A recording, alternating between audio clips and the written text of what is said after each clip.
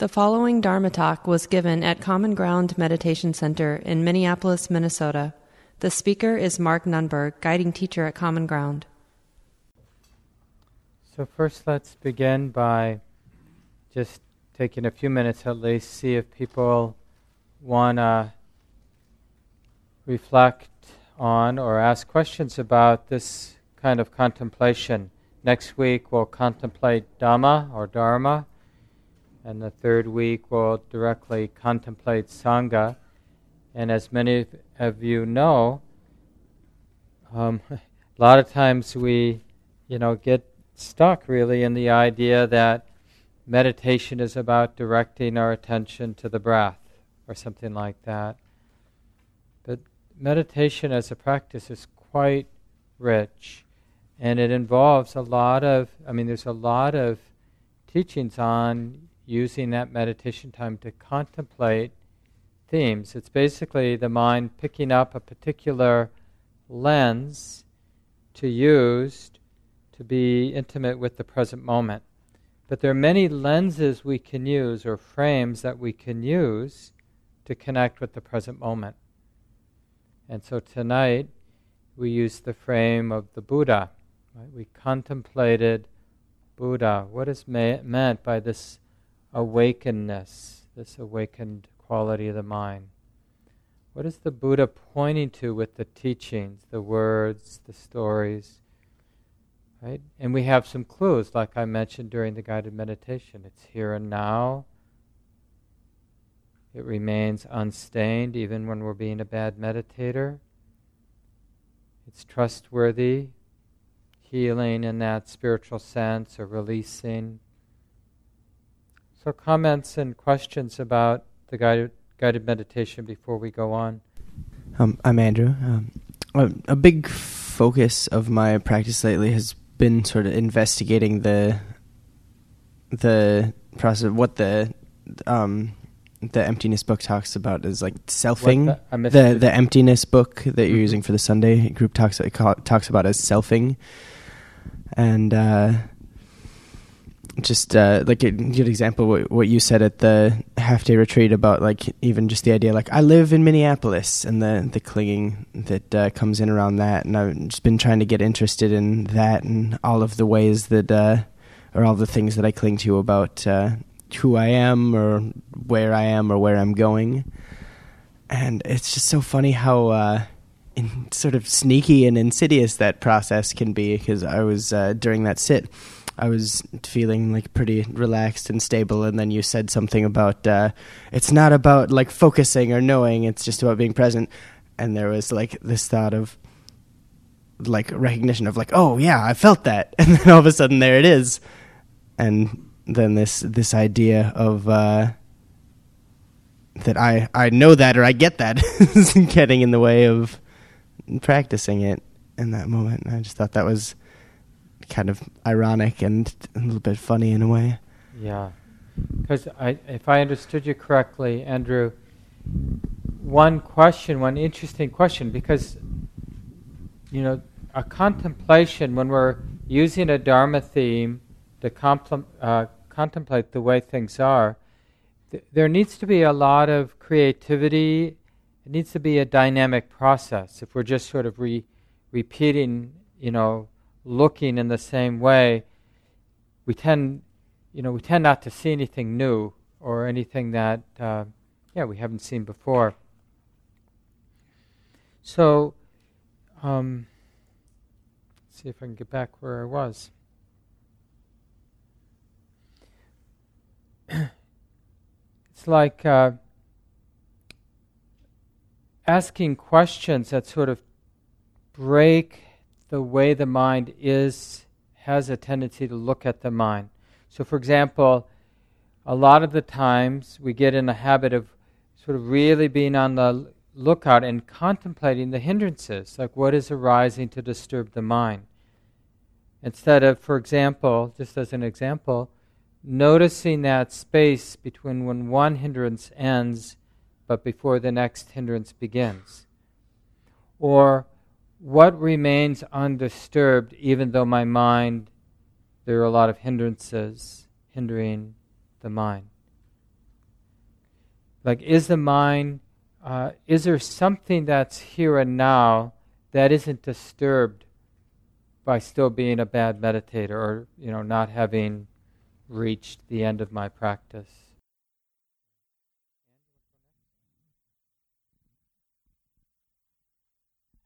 When you said to find the Buddha, I equate that with sort of kind of a channeling kind of thing.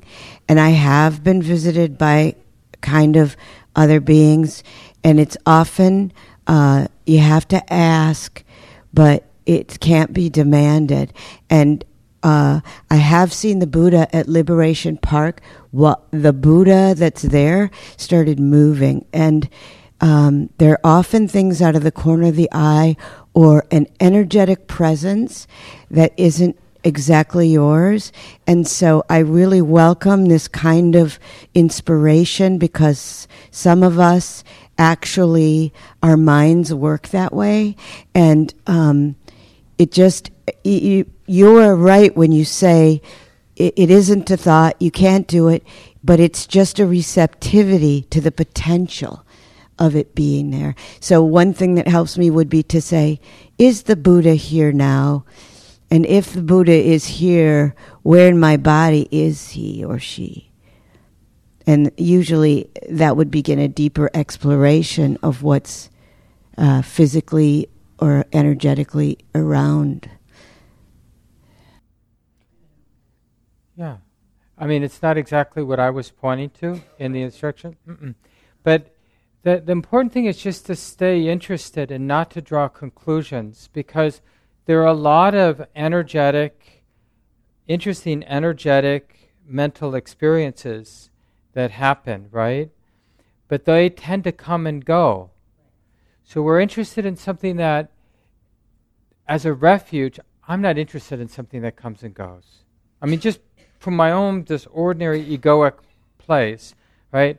Like, I want something that makes this already okay, right? That makes being sort of an ordinary guy with an ordinary mind, and, I want something that releases my need to find anything, to get anywhere, to become anybody. That's what I'm looking for. That's the kind of refuge I'm interested in. And if it's available, it would be available. That kind of refuge would be available in any moment, right? So it's not like a special energetic or mental experience. As nice as they can be, and they can feel quite liberating, because when you have a experience that's kind of out of the box, it liberates the mind from whatever it thought the box was, right? So whenever we have some kind of altered state experience, or a really good sit, or whatever it might be, a lot of energy moves. And so I'm not saying that those experiences aren't useful, but they can be both useful and they can be confusing for people, because people make them more than what they are. And then in subtle ways, in the same way someone obsessed with wealth is always kind of strategizing about getting more money, somebody who has access to interesting, subtle experiences, their whole life can be about having more of those interesting, subtle experiences. And it's just it's the same greed, just getting acted out on a more subtle level than sort of having a lot of money, or having a lot of power, or having, whatever it is that people might pursue. Yeah, thanks, Anne, for sharing.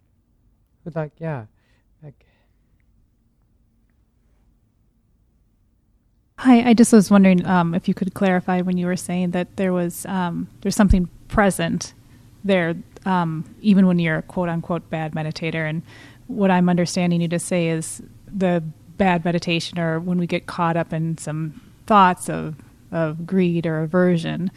I mean, I know when I get caught up in that, and then I recognize, oh, that's what I'm caught up in, I'm able to come back to that. Are you saying just having the faith that it's there, even though we're completely distracted by the thought of whatever it is that kind of took over, that it's a constant and it's and it's always there, and that's the faith that we have in the refuge. Or you can even ask yourself, is that true for you in your experience? Like, when you are being a bad meditator, I'm being sort of funny when I use that phrase, but people know what I mean. You know, when my mind is distracted, that's why the space of the present moment as a symbol or a holder or as a support for this contemplation can be useful, the space of the present moment. Because we know, like, even though there are moments when the mind being more balanced, stable, the awareness more stable, there's a real direct, intuitive sense of the space of the present moment. But when I'm lost in some obsessive thought pattern, I've totally forgotten, I'm not aware of the space of the present moment. But does the space of the present moment disappear in those moments? Or is it there? I mean, I'm not asking for an answer, but you see, it's like our study will reveal something about it, like that it's always there, that it doesn't get stained, that it's dependable, right? It's dependable, and we can't ruin it. You know, try as we might, we can't ruin it. And that's just a very interesting thing. You could try to ruin it and see if you can. You know, can we color it even? That's what I mean by ruining it. Like, can we color, affect this, you know, you want to be a little careful putting qualities, this open space, this peaceful space, this empty space, empty of problem space. Can we shape it or move it or change it or ruin it or... And so then that just sharpens the contemplation, because then, you know, the mind's just doing what the mind is going to do. Sometimes clear, sometimes distracted, sometimes, you know, clear expression of greed, anger, and delusion is happening. But we're also, because of the contemplation, right, on purpose, we're practicing staying interested in the Buddha, in the space, the empty, open, unstainable, peaceful space of here and now. And the question is that contemplation skillful or useful? Does the mind learn something doing that kind of contemplation on what we call Buddha? Mm-hmm. Yeah, Claire.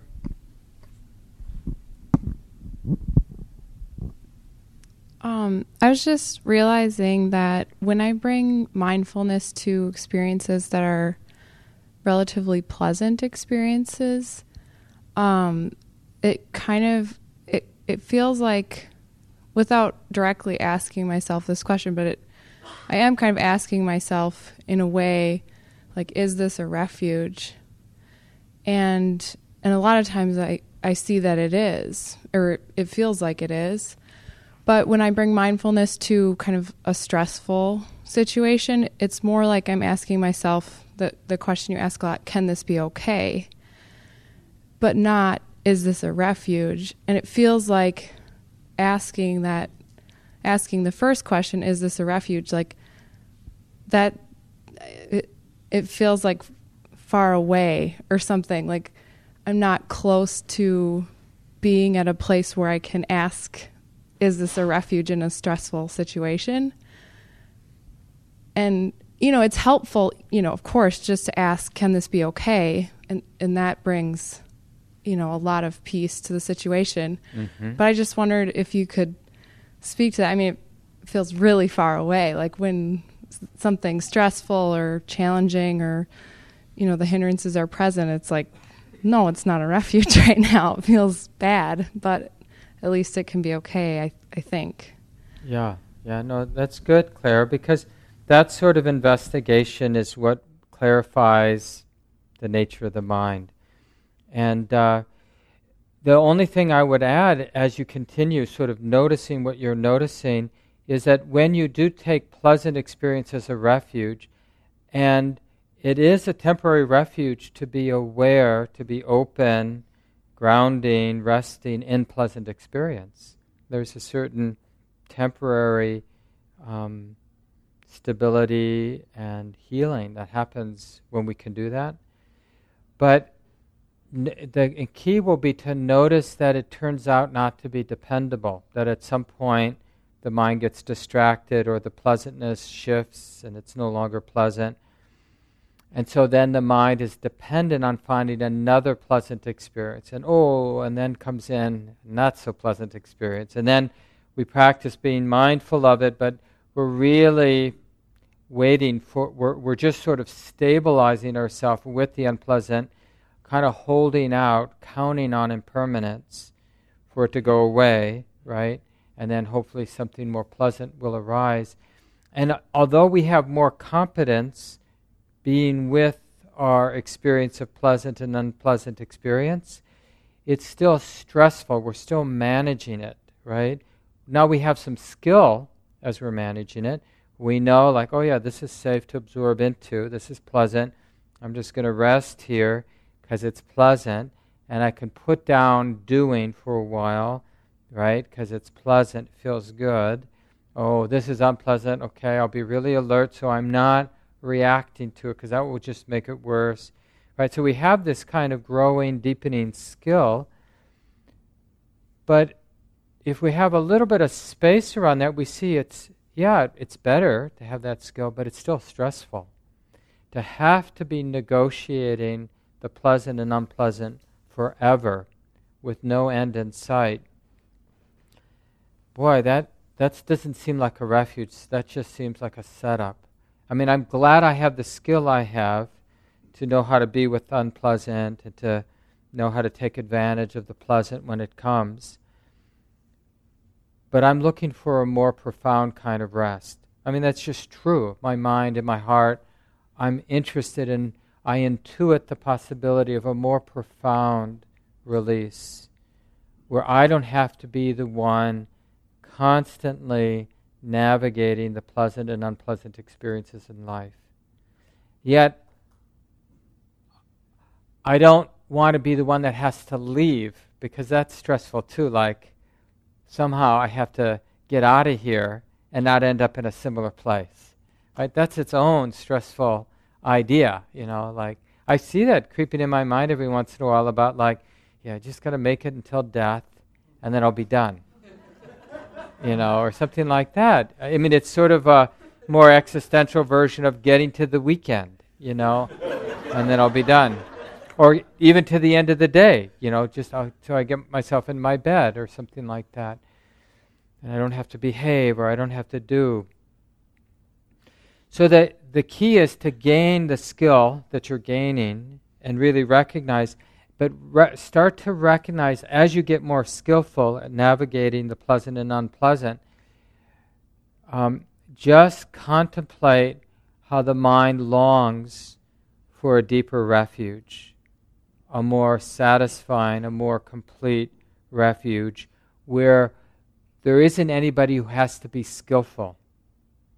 As good as it is to be able to be skillful, it would be a real relief, a real release not to have to be skillful.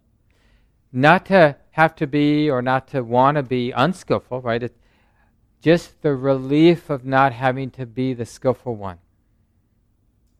We'd probably remain skillful, right? This activity of the body and mind. But there wouldn't need to be a me who has to be skillful, who's afraid of being unskillful. So this is sort of the middle place in practice where we got some sense of what the Buddha is pointing out. We have a deepening appreciation of karma, that intentions matter. How we're relating to experience really matters.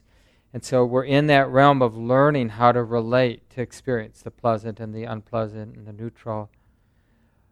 But as we get more sensitive, we realize, this works so much better, and it's stressful to have to be skillful, like I've been saying. Yeah, you want to pass the mic back to John right behind you?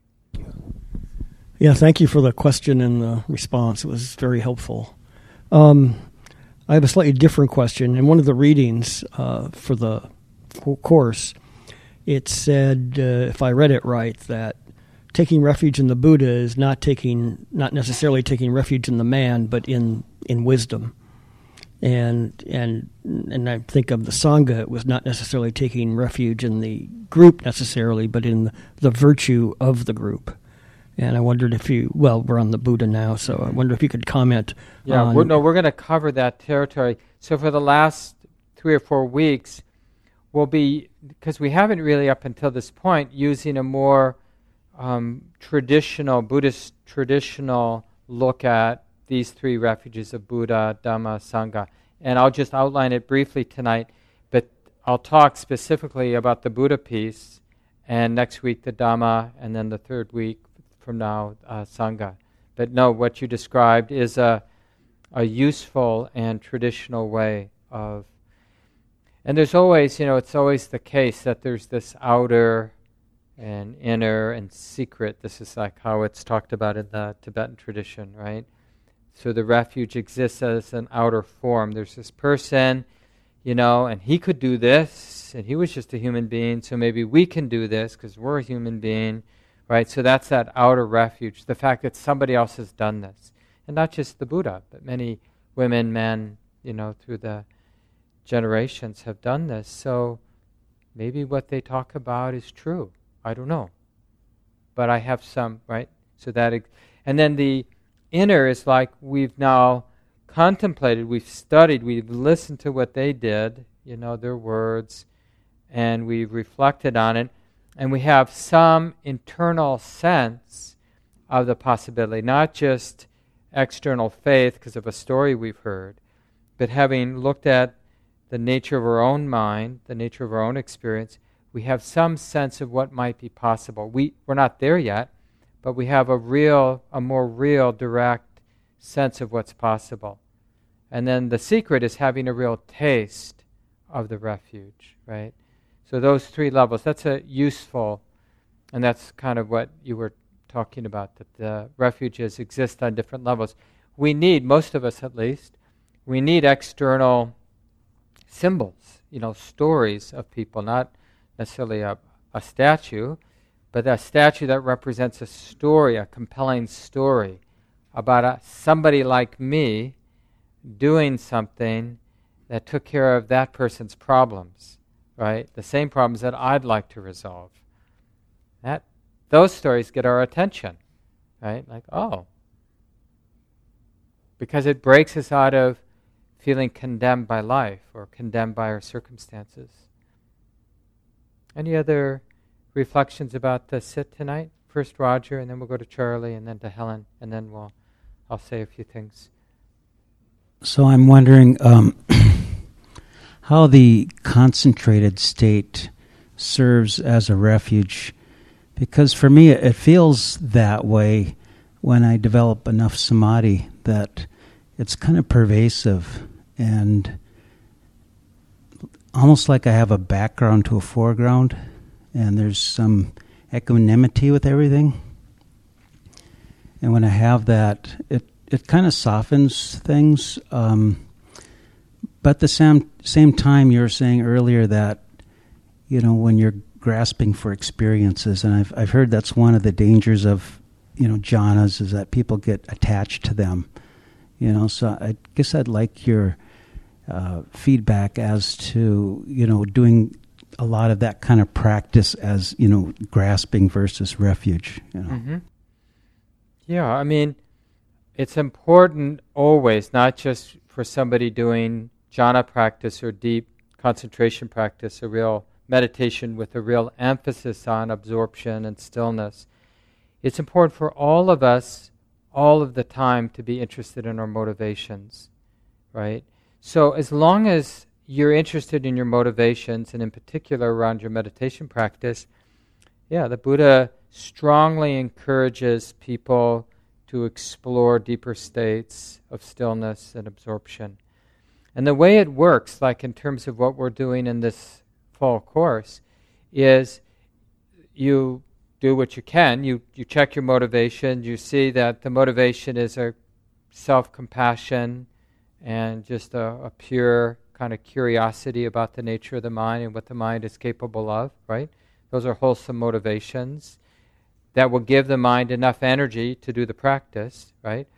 And then with enough persistence and good instruction, everybody will make some progress in this direction. Some people will have more of a talent or have more favorable circumstances. Other people might not have a natural talent for deeper states of absorption, or life circumstances are not conducive. They have a lot of difficult experience or trauma from the past, or they're not that healthy. But if people can drop into those deeper states, then like Roger said, one of the expressions of dropping into a deeper state is a pervasive sense of equanimity. Right? The fourth jhana is really strongly defined by the quality of stillness, peace, and equanimity. So equanimity is the mind, right? Is a mind temporarily absence of craving. So it's like a temporary nibbana, right? Because nibbana, awakening, the mind is awakening to a state of non-craving, right? And full awakening is awakening to a state where there are no latent tendencies to later crave, right? Can't be triggered, can't be brought up. So anytime the mind is quiet, even if it's just sort of a more ordinary state of quietness, craving has been suppressed. That's sort of, you can't get quiet and have a mind full of craving, right? So craving, remember, craving is really both aversion and greed, right? It's that wanting things to be different, whether it's greed or aversion. So when craving is suppressed, right, then things quiet down. So and when you can drop into a more profound state of quiet, then just let it last as long as the mind wants to rest in that space. Just let nature take its own course.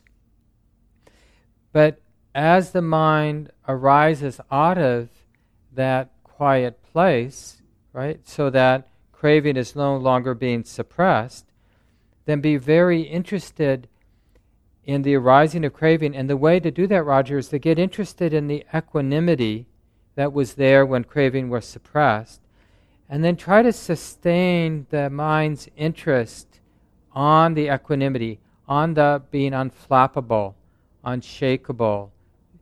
But now not because of the suppression of the concentration, but now the mind more and more dependent on wisdom to sustain the equanimity. Right? So that's often how the Buddha would teach. Get into a really deep state of concentration, and then as it inevitably dissolves and the mind comes back to a more ordinary state of consciousness, transition from equanimity that has arisen because the mind had really retreated from the senses, right? So it's in this very quiet place where it's not being pushed around by sight and sound and thought, because the mind in a way has withdrawn from the activity of the six senses. But now the concentration is leaving, the mind's going back into the ordinary world of thinking thoughts, hearing sounds, seeing sights, having sensation, and aware of all that. And so that's going to trigger the tendency to crave, to react.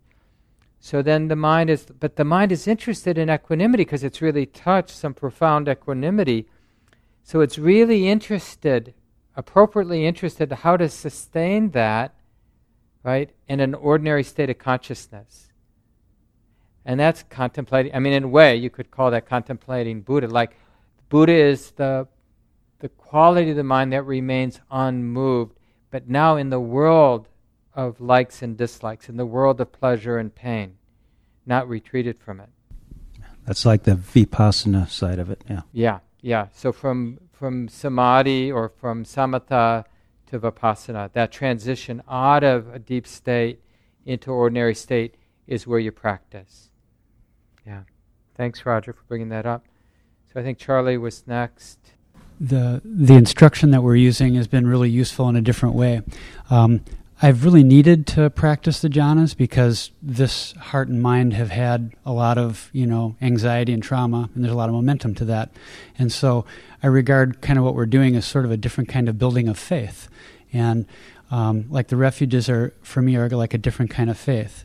And it's easy for me to see how the jhanas are addictive, but yet, and so it's great because it's self-correcting, because I see the attachment arises when I'm practicing with the jhanas. Well, the instruction that you've been using is different. For me, it's kind of like, the way that a plane works. When it's guided, it goes on a course, it's kind of going off and veering, and then it periodically locks onto the target again, so it goes back. And so when you give the instruction that says, is this a refuge, towards refuge or away from refuge, that works really well for me, because I can feel, there's craving again. There's aversion, and no, this isn't towards a refuge. And so and what it seems to keep pointing out again is equanimity or not equanimity, but more as a felt experience, more as like a direct wisdom experience, just because I've answered the question, how does this feel? So yeah, it feels like it points straight to the experiential part, like a wisdom, like an experience. Yeah, because we want that wisdom of equanimity, and we don't want it, it's as nice as it is to touch it in a quiet sit, we really want it all the time, right, don't we? We want that. We want to be able to show up in life in all its complexity, all of its beauty and difficulty, and we would like to be able to remain undisturbed as we do whatever needs to be done in life, right? To be able to be real and intimate, engaged appropriately, but not burdened by what's coming and going. There's a great line from the, somehow it's associated with Kuan Yin, this teaching. See, the winds of circumstance, right? The winds of this and that. The winds of circumstance blow through emptiness. Whom can they harm? Right? So we see our life moving through the 10,000 joys and sorrows. But this movement is empty of something, right? Last week, I think it was in the weekly practice groups. I was quoting Ananda asked the Buddha, for those who haven't been coming to the weekly practice groups, Ananda asked the Buddha, after he had given a talk on emptiness, you said something about the world being empty. What were you talking about? And so the Buddha said, well, Ananda, the world is empty of self and what belongs to the self, right? So this is this equanimity. What we're looking at, the Buddha as a refuge is really that understanding, like understanding what's not here. This moment is empty of self and what belongs to self, because all of that are constructions in the mind. And so when we can observe the moment without being confused by any of those self-constructions, the ideas of self, of me and mine, this and that, in a personal sense, then we don't really have a problem being blown this way and that way, or life, taking lefts and rights, pleasant times, difficult times. So this is how the equanimity that comes from being withdrawn, or like back to Claire's comment, when there's pleasant experience, we can get some real peace by tuning into the pleasantness. Like that's why we like sunsets, or that's why we like it when the body feels really light and energetic in a meditation, because the pleasantness of that bodily, that light feeling in the body, that energetic quality in the body, is a samadhi object, right? The attention attends to that pleasant experience, and for a while, the mind is distant from everything else. Precisely because it's just attending to this pleasant experience, it doesn't feel pushed around by anything else for a while. It doesn't care what President Trump or other politicians are doing, or doesn't care about, our financial situation or our aging process or other things that are disturbing for the mind. It has some freedom until that connection, that samadhi, eventually falls away. And then there can be longing, right? So to understand, both not just in words, but to really observe the moments at the beginning of the sit when you're interested in developing deeper states of concentration, and moments at the end of the sit to really observe the motivations, because it's really good work, and it will happen best if, as we're doing that work, we're purifying our motivations for doing that work, which is not for a temporary nice feeling, but for the support, for understanding what can be understood, right? That's really the reason for the work. Remember at the time, at least as the stories go, they were teaching this concentration practice even before the time of the Buddha, right? His early teachers, after he left his home, he studied with people who really understood the jhanas, the deeper states of absorption or deeper states of concentration.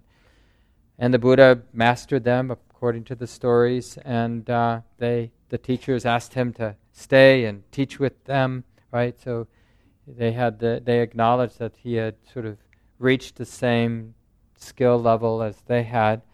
But the Buddha wasn't interested, because he realized, as nice as those states were, they end, right? And then he hadn't uprooted the capacity to be a suffering human being. And that's what he was interested in, putting an end to. Helen, you were going to go next, I think.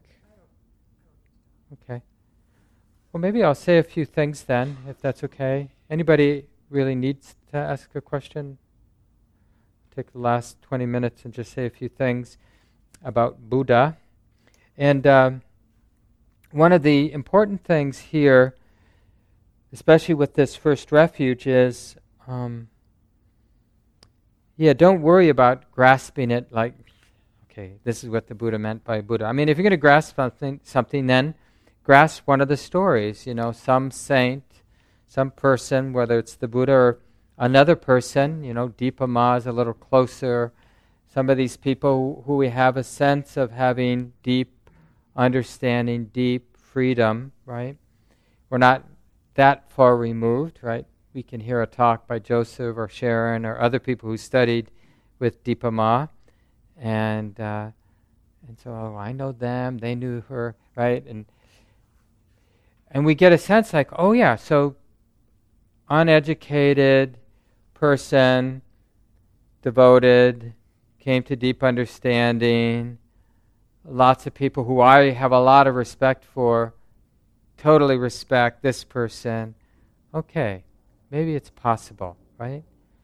So what was that? Or maybe you've run into people that just who they are, how they are, just sort of the vibe of the way they are in their life, the way they're living their life, the absence of pretense, the absence of, relative absence of self-consciousness, relative release of their mind and body. And you don't, we don't need to know, are they fully awake, are they... All we know is, like, there's something about them that is attractive, right? I want what they have. We feel that sometimes when we're around people. So we have these external symbols in our life, hopefully. And the point of those external symbols is for us, to encourage us enough to listen and study and reflect on, like, they're pointing out instructions. Like somebody has asked them, so what did you do? What happened to you? And they took notes and passed them along. And now, this is what the Buddha did, right? And the question is, what are we going to do with those pointing out instructions? We could put them in a golden box and every day bow down to it. These are the instructions of the Buddha. And we might get a little high in a kind of a meditation sense, a concentration sense, because ritual is a sort of concentration practice. That's why in so many religious traditions they have a lot of ritual, chanting, singing, other forms of ritual, because it can, when you're doing it and when you have the idea that this is really important, this is really sacred, then you don't let your mind wander about, what did that person say? Because that would be like blasphemy. So you kind of get really concentrated with ritual and chanting and other sort of devotional patterns. But in our practice, because one of the most important pointing out instructions that we get right from the start is the whole path is about a transformation of understanding. So generally, not generally in the Buddhist tradition, but generally when you look at the teachings of this person, the Buddha, there's not much emphasis on ritual, very little, because the person, the Buddha, talked about the catalyst for change has to do with practices that shift one's understanding. No, it can, starting to bow could be for some people a support in shifting understanding. So I don't want to boo-hoo routines or rituals. We do have a ritual, like sitting still for an hour every day or something like that. That's a useful ritual. But the point is to, in that form, the one ritual that we are generally pretty devoted to, sitting meditation, and then we got this information, and we combine those two things. We sit down in a quiet place, and we bring up some information, whether it's information about quieting the mind, or information about reflecting on the nature of the mind, or information on how to relate to hindrances. And then, but the idea of all these stages, the external, the internal, and the secret or the sacred, we have to have a sense of direction. So we can't really do the practice without, it's like you can't put off being curious about what is the Buddha as a refuge. Because it will affect how you relate to the statues and the stories. Right? If you don't have some intuitive sense about a piece that's here and now and can't be stained, can't be ruined, right? Then you won't know what to do with the story, and you won't have the right barometer when you start to actually reflect, do your sitting practice. Your intuition about what Buddha points to, the concept Buddha points to a refuge. We won't have perfect knowledge or experience of it, but it just needs to be good enough. It's like when you're hiking, mostly what we're doing is putting one foot in front of the other and and looking right down there and making sure we're not going to trip on something. But we also have to have some sense of where we're going. So every once in a while we check the map, or every once in a while, when there's a clear view, we're up on a rise or something, or even, sometimes you have to climb a tree, and just kind of get a sense, oh yeah, I'm going, there's the peak, that we're going to climb, or that's the ridge, that's the pass that we need to go through, or that's the lake we're after. And then, then we're back in the bush, under the trees, and we're just making sure we're not tripping over the roots and, not going to hit our head on something. And we're just doing the grind of our practice. But it doesn't matter how persistent we are with the practice if we don't have some intuition about where we're going. And to some degree, you can be somewhat dependent on your teachers and the community. I trust the teachings. But at some point it has to become more and more independent, where you're less and less dependent on, you still might be hearing what teachers say or reading what teachers say, so-called teachers say, but you're always now filtering it through your own understanding, your own experience, your own intuition about your refuge, about what freedom is. And yeah, you might be tweaking, shifting it around, refining what it is based on what you're studying. But mostly, studying is helping you practice, and the practice is helping you to refine the peace that we seek, the release that we seek. So in this sense, then, Buddha is the goal, right? As a refuge, Buddha is the goal. And it doesn't matter how faint it is in the present moment.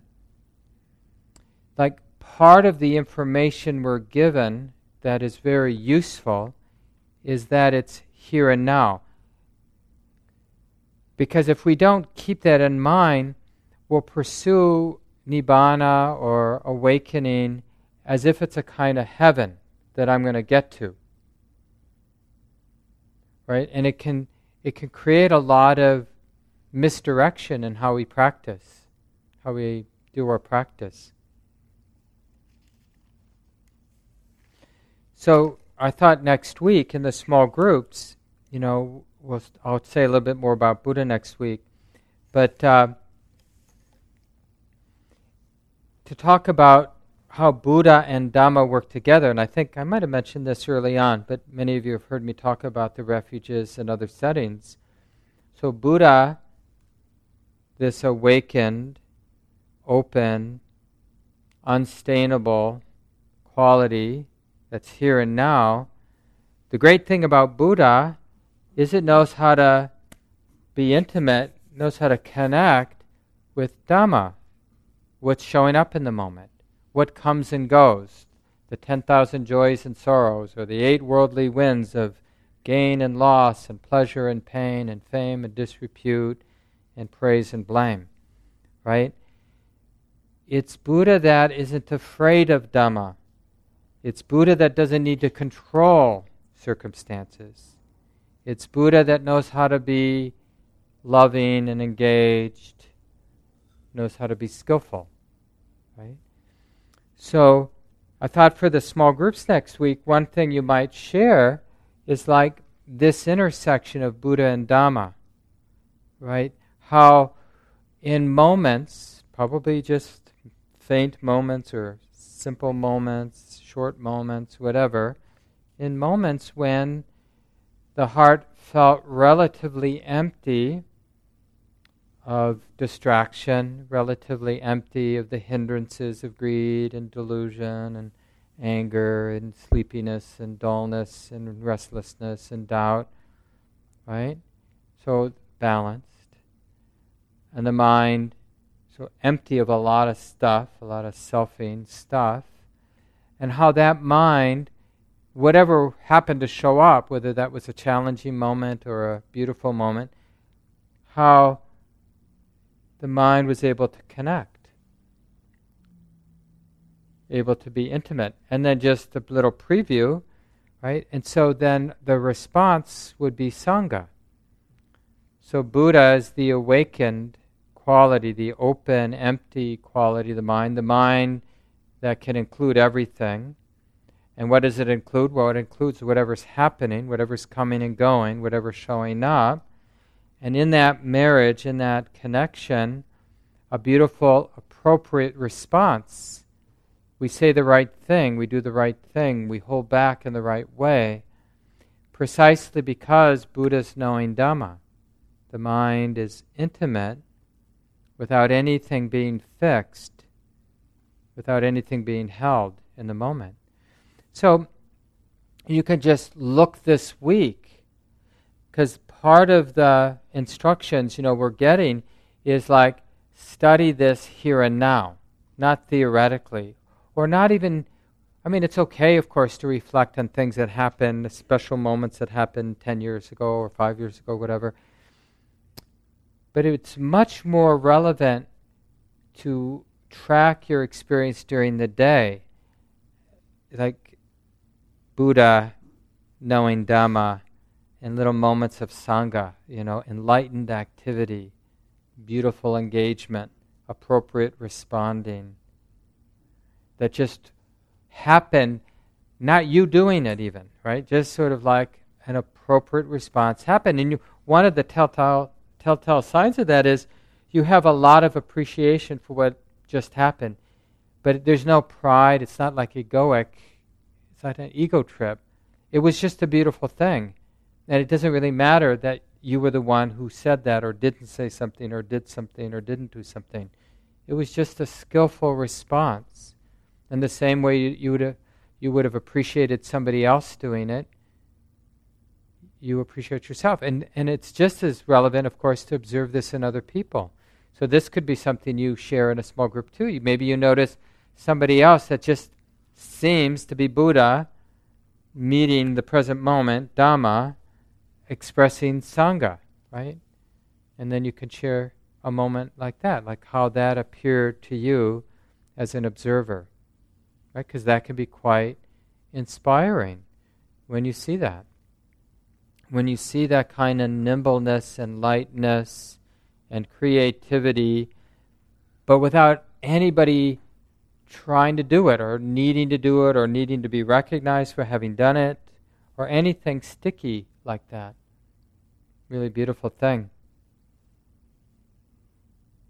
Another thing that might seem relevant in sharing next week is just, in terms of Buddha in particular, is just mystery. And, you can just have a sense in your life, present and past, where a very strong sense of meeting the mystery.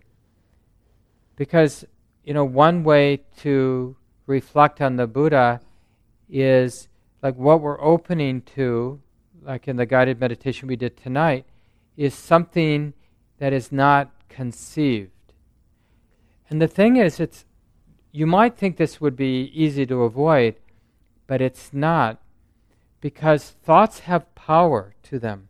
And the more sublime and beautiful thoughts have more power. So we can be quite seduced by our thoughts of Buddha, thoughts of emptiness, thoughts of love, whatever kind of thoughts we have. Thoughts have a certain power because they point to something sometimes, and they get some borrowed power from what they might be pointing to or what they might represent to the mind.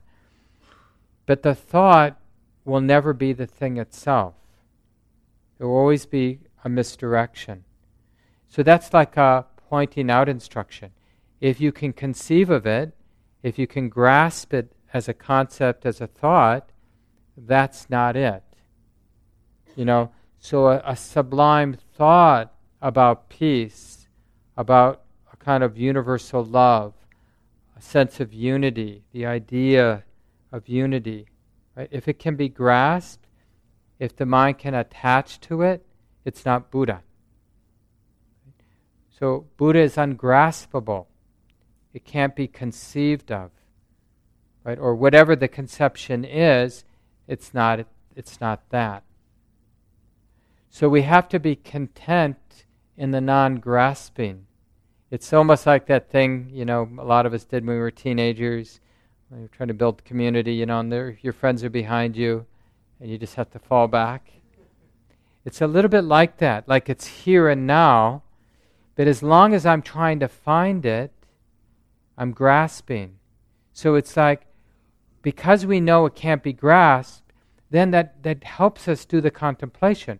Well, because although it can't be grasped, we can practice, we, meaning, me, the ego who's practicing, I can practice not grasping, right? I can practice or try or learn how to relax. That's why you heard me say that word 20 or 30 times during the guided meditation, relax.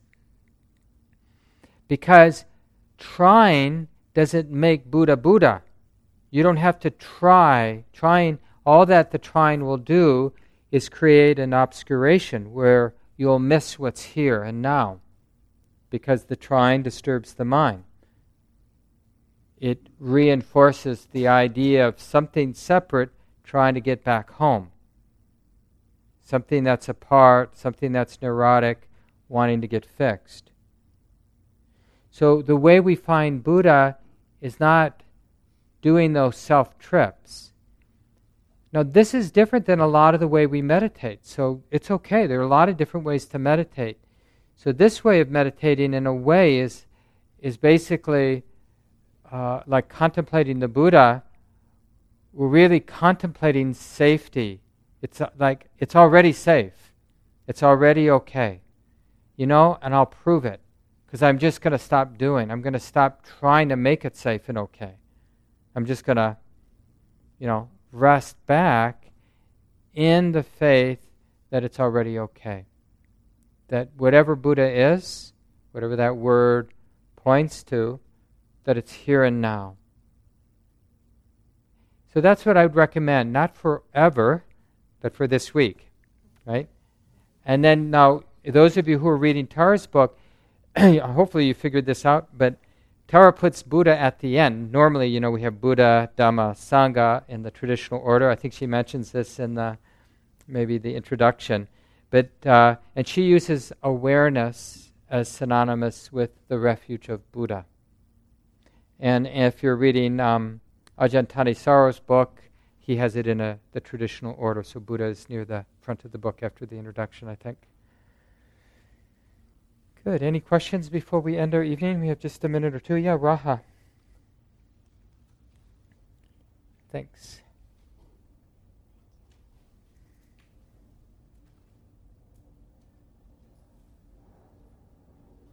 I don't know where I have heard this, but I think somewhere they mentioned one of the characteristics of right action or Sangha, the right reaction to the Dhamma or the event would be, I think they were mentioning like one